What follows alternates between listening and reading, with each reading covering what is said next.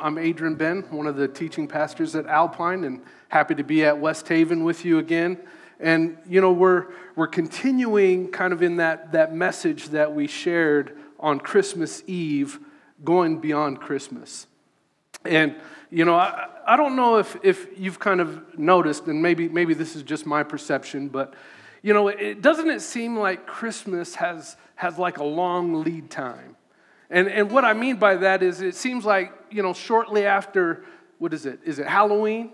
I mean, you start going into stores way before Thanksgiving is even done and passed. You start seeing Christmas stuff, right? You're hearing Christmas music. They've got Christmas decorations in the store. And, maybe the reason why I notice this is because it drives one of my daughters crazy. Her favorite holiday is Thanksgiving.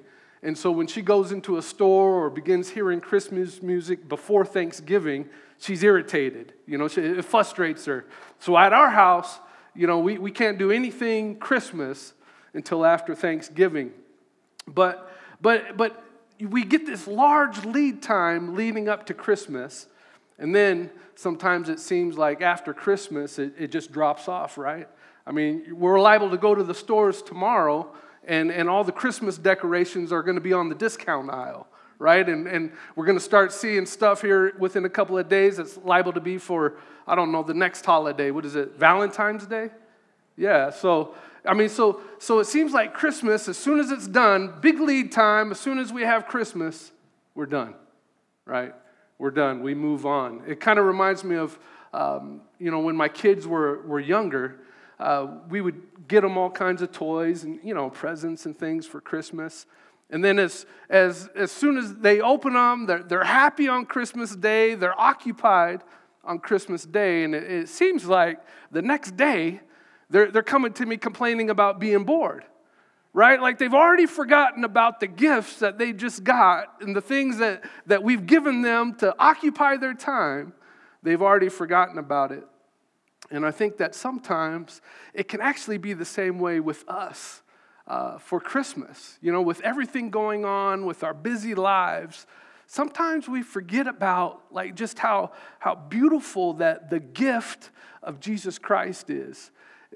Sometimes I think we get into this kind of maybe rut or habit of we focus on it during Christmas, and then it kind of disappears into the background the rest of the year, right? And sadly, I think that the gift of Jesus Christ is something that we should carry with us all year long. And so today what we're going to do is we're going to kind of explore 5 gifts that we believe that we receive when you put your trust in Jesus Christ. 5 gifts that God wants us to not get bored with the day after Christmas, but to hold tightly to all year long. All year long. And the first gift is the gift of salvation. Now, the word salvation obviously implies that we need to be saved from something, right? We need to be saved or rescued from something. Look what it says in Romans 23. It says, "For everyone has sinned, we all fall short of God's glorious standard." You see, we were created to be in a relationship with God. But this sinful nature that we've inherited has broken that relationship, right? This nature, this desire to define our own truth, this nature, this desire that we're born with to kind of go our own way, please ourselves, rather than honoring God with our lives. And this is a nature that we've inherited from our parents. Our parents inherited it from their parents, and it goes all the way back to the first people, the first man and woman who ever existed, Adam and Eve. Now here's the problem with sin, right? It tells us in Romans 6:23, "For the wages of sin is death." Not only is this talking about the destruction of our physical nature, right? The sickness, the disease, all these things that bring about our physical death. Something that we can't avoid. That is a result of the original sin from Adam and Eve. One of the things that we've gotten to inherit is a physical death. but it's also talking about that spiritual death. And that's the death, that's the broken relationship with God, the spiritual death. And this is where the beautiful gift of Jesus Christ comes in. It tells us in Romans, continuing in 23, it says, "For the wages of sin is death, but the free gift of God is eternal life through Jesus Christ, our Lord." So the wage of sin is that spiritual death, that spiritual separation from God, but through Jesus Christ, that relationship can be restored. I mean, this means that because Jesus Christ was born, that we have an opportunity to be saved, that we're not stuck in this position of a broken relationship with God. Because Jesus gave his life on the cross, paying the penalty for our sin, right? That sin that we inherited, that desire to define our own truth, because Jesus gave his life to pay the penalty for that, we can have a relationship with God. And it's truly a gift because it's not something that we can earn. We can't buy it, right? We can't work for it. We can't be good enough for it. What we have to do is choose to accept it. Choose to accept it. Look what it says in Romans 10. "If you openly declare that Jesus is Lord and believe in your heart that God raised him from the dead, you'll be saved. For it is by believing in your heart that you are made right with God, and it is by openly declaring your faith that you're saved." You see, this doesn't mean that we've got to understand who everything about this mighty God, right? I mean, he's too big for us to completely understand. It doesn't mean that we have to understand all the nuances of different theological positions, right? It doesn't mean any of that. It simply means that we understand that we're sinful, that we've got a sinful nature, that we've got this desire that likes to go against God. And it's choosing to believe that God sent Jesus, God in the flesh, to make it right. And that he did everything. And that by putting our trust in Jesus, we're given this new life, forgiven of our sins, and we have a relationship with God. See, this is the kind of belief that this passage speaks about, where you're believing in your heart, and you believe in your heart so much that it's evident in your action, that declaration of faith.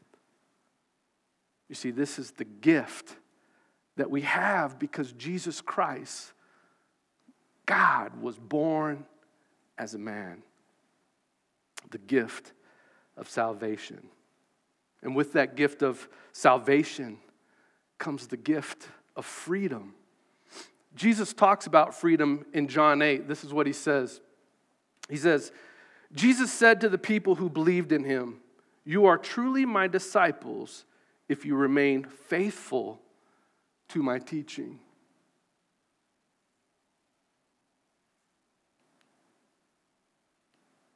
My apologies. "If you remain faithful to my teachings." Now, what does it mean when he says faithful to my teachings? I like what the NASB says. It says, "Continue in my word." Right? So what this is talking about is this is talking about following and pursuing God. Right? Kind of what we talk about at Alpine all the time. Following and pursuing God, looking at God's word and striving to apply the way that God says that we should live our lives every day. Continue in my word. And he says that if we do this, if we continue in his word, this is what he says will happen. "And you will know the truth, and the truth will set you free." If you continue in my word, you will know the truth, and the truth will set you free.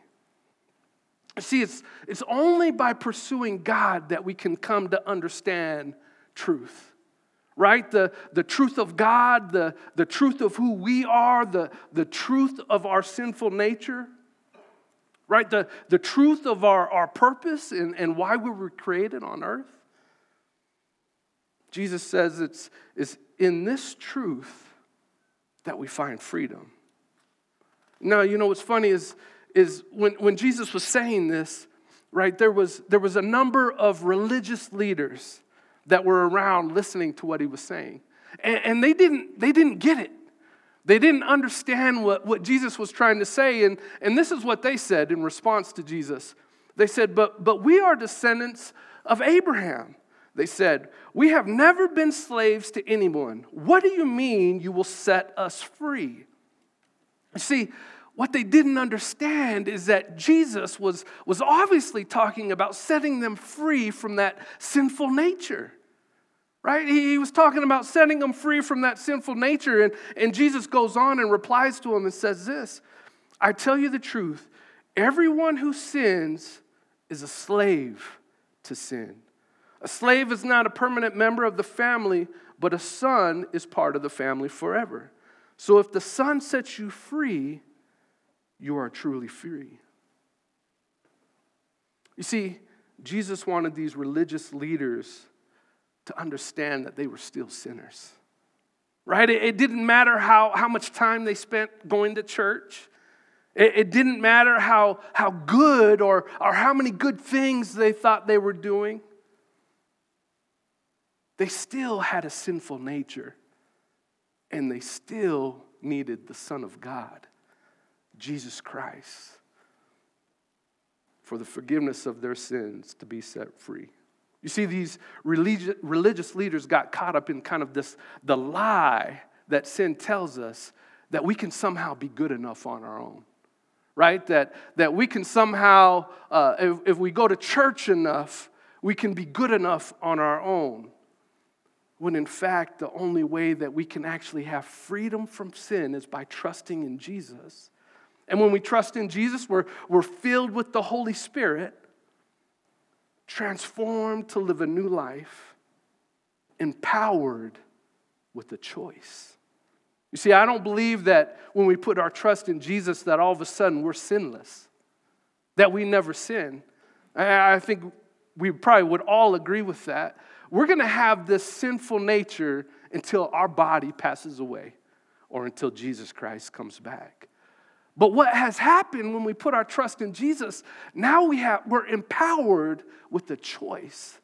Through the power of the Holy Spirit, we can choose to live our lives to please ourselves or to live our lives to please God, live our lives in a way that honors God. This is why the Apostle Paul tells this to the Galatians. He says, so Christ has truly set you free. Now make sure that you stay free and don't get tied up again in the slavery to the law. You see, what Paul is trying to tell the church is he's saying, don't go back to following your sinful nature. You've been transformed. You have the Holy Spirit living inside of you. You've put your trust in Jesus, empowered by the Holy Spirit. Choose to honor God with your life. This specific church, one of their weaknesses or temptations that they had was to fall back into the idea that they could earn their own salvation, that they could be good enough to save themselves. And Paul's telling them, don't go back to following that sinful nature. And I think the warning is the same for us. Not only not falling for the idea that we could somehow be good enough, if we do enough good in our life, we'll be okay. But also just that idea that we don't have to go back to simply satisfying our own desires and living for ourselves. That we can choose. We've been empowered by God Himself through His Holy Spirit to choose to honor God with our lives. Right? Pursuing God, reading His Word, discovering how God desires for us to live our lives with other people, the way we react, the way we interact with other people, and striving to do those things. See, by pursuing a relationship with God and through Jesus Christ, we truly can have freedom of joy, a gift of joy. John says this in John 15. He says, Jesus says this, I have loved you even as the Father has loved me. Remain in my love. When you obey my commandments, you remain in my love, just as I obey my Father's commandments and remain in his love. I have told you these things so that you will be filled with joy. Yes, your joy will overflow. Now, I'm going to be honest with you, to me, I struggle with this one, right? Because I don't always feel this joy, right? I don't always feel this joy, but I have to believe that if there's any one thing that should be seen in someone who has put their trust in Jesus, it should be joy. It should be joy. We should be joyful.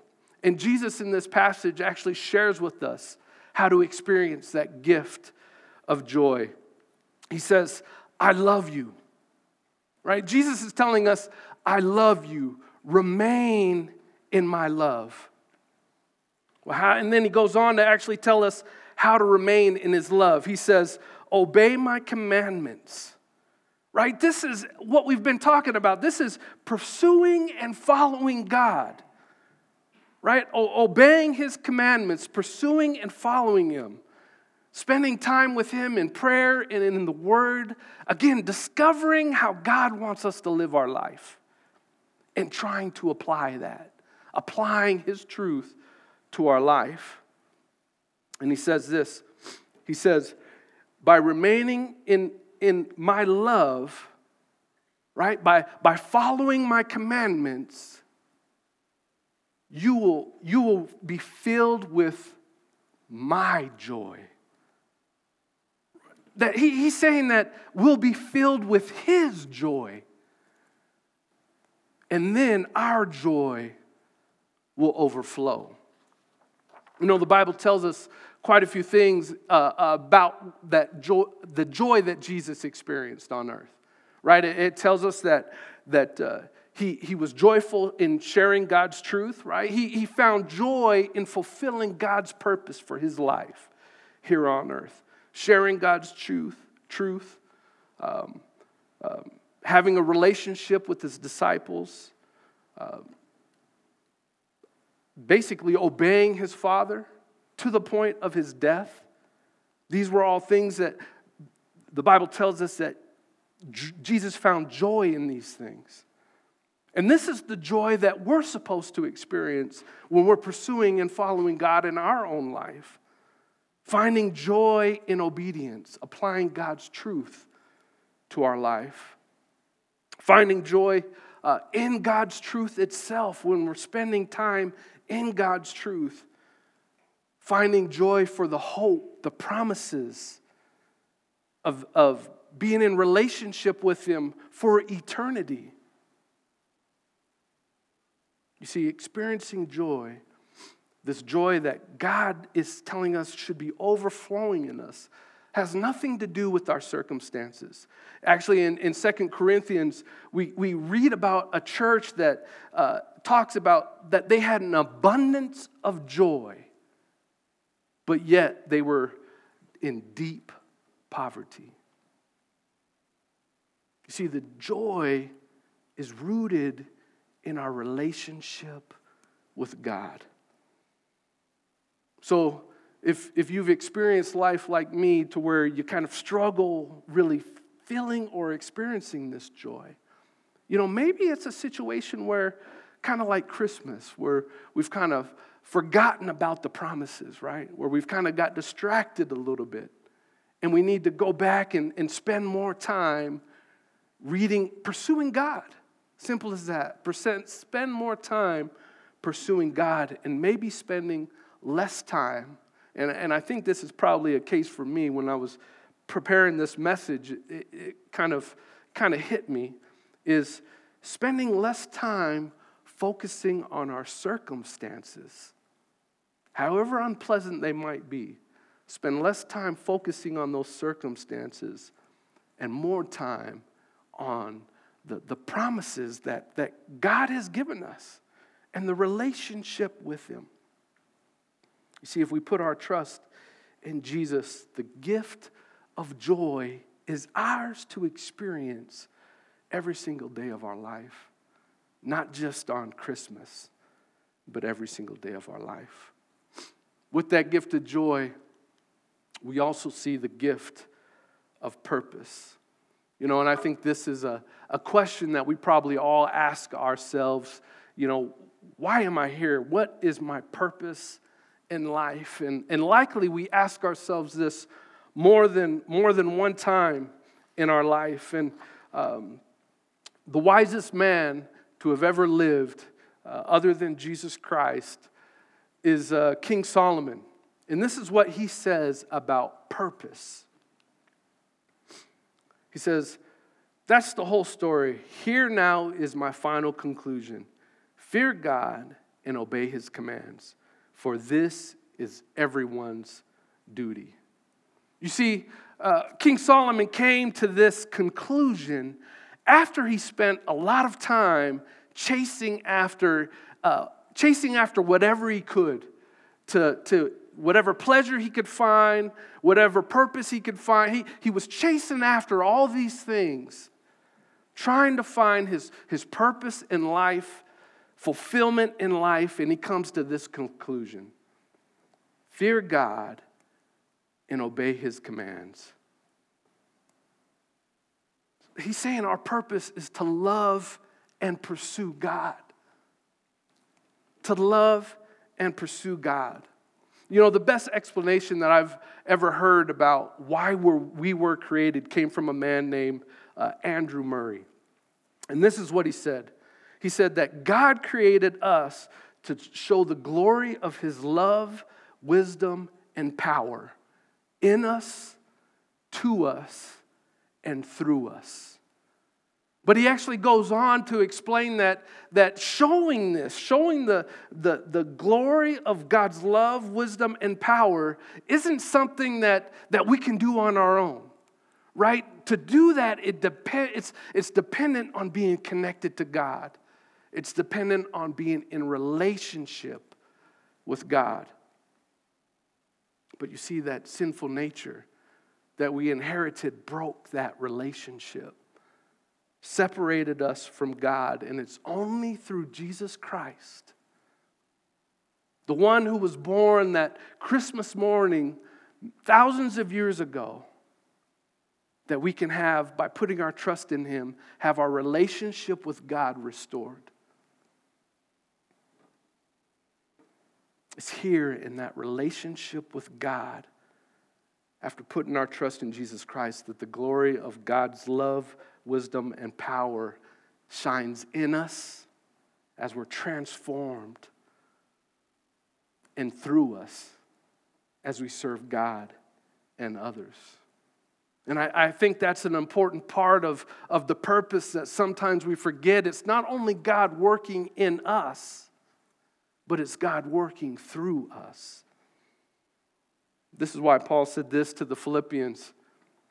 He says, let each of you look not only to his own interests, but also to the interests of others. Because we have a gift of purpose. For God to shine his light in us, transforming us from the inside out, but also through us as we serve God and as we serve others. The last gift is eternity. You see, the kind of the beauty of Christmas is the idea of Jesus being with us, right? Emmanuel, God with us. But see, that wasn't the end of God's plan. God's plan is for us to be with God and for God to be with us for eternity, for all of time. This promise is given to us in Revelations. It says, then I saw a new heaven and a new earth, for the old heaven and the old earth had disappeared, and the sea was also gone. And I saw the holy city, the new Jerusalem, coming down from God out of heaven like a bride beautifully dressed for her husband. I heard a loud shout from the throne saying, "Look, God's home is now among his people. He will live with them, and they will be his people. God himself will be with them. He will wipe every tear from their eyes, and there will be no more death, sorrow, or crying, or pain. All these things are gone forever." And the one sitting on the throne said, "Look, I am making everything new." And then he said to me, "Write this down, for what I tell you is trustworthy and true." And he also said, "It is finished. I am the Alpha and the Omega, the beginning and the end. To all who are thirsty, I will give freely from the spring of the water of life. All who are victorious will inherit all these blessings, and I will be their God, and they will be my children." You see, God's ultimate plan isn't for us to be with him up in the clouds somewhere, but is actually to live for eternity with God, and I believe with God here on earth. A gift of eternity by putting our trust in Jesus Christ. You see, Jesus reminds us that there's more than just the idea of celebrating him just one day a year. He's given us gifts: salvation, freedom, joy, purpose, and even of eternity that we should be carrying with us all year long. Now, if you haven't put your trust in Jesus Christ, I want you to know that this is a gift that God is offering you.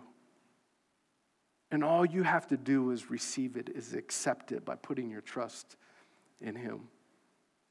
And if you've put your trust in him, you're a follower of Jesus Christ already, I just hope that this serves as a reminder that we carry gifts that Jesus has given to us every single day of our life. These shouldn't be just gifts that we remember at Christmas time, but again, every single day of our lives, that we should live out our life in these gifts. Will you pray with me? Father, we exalt you for who you are, Lord, and that you sent Jesus to give his life for us so that we could be saved, that we could be freed from our sinful nature, so that we could have a relationship with you. And Father, I pray that as we hold on to that gift of salvation, Father, that we would be encouraged that you are a gracious God who gives gifts. And Father, that we would pursue you with our whole heart. Father, that we would seek you out with our whole heart.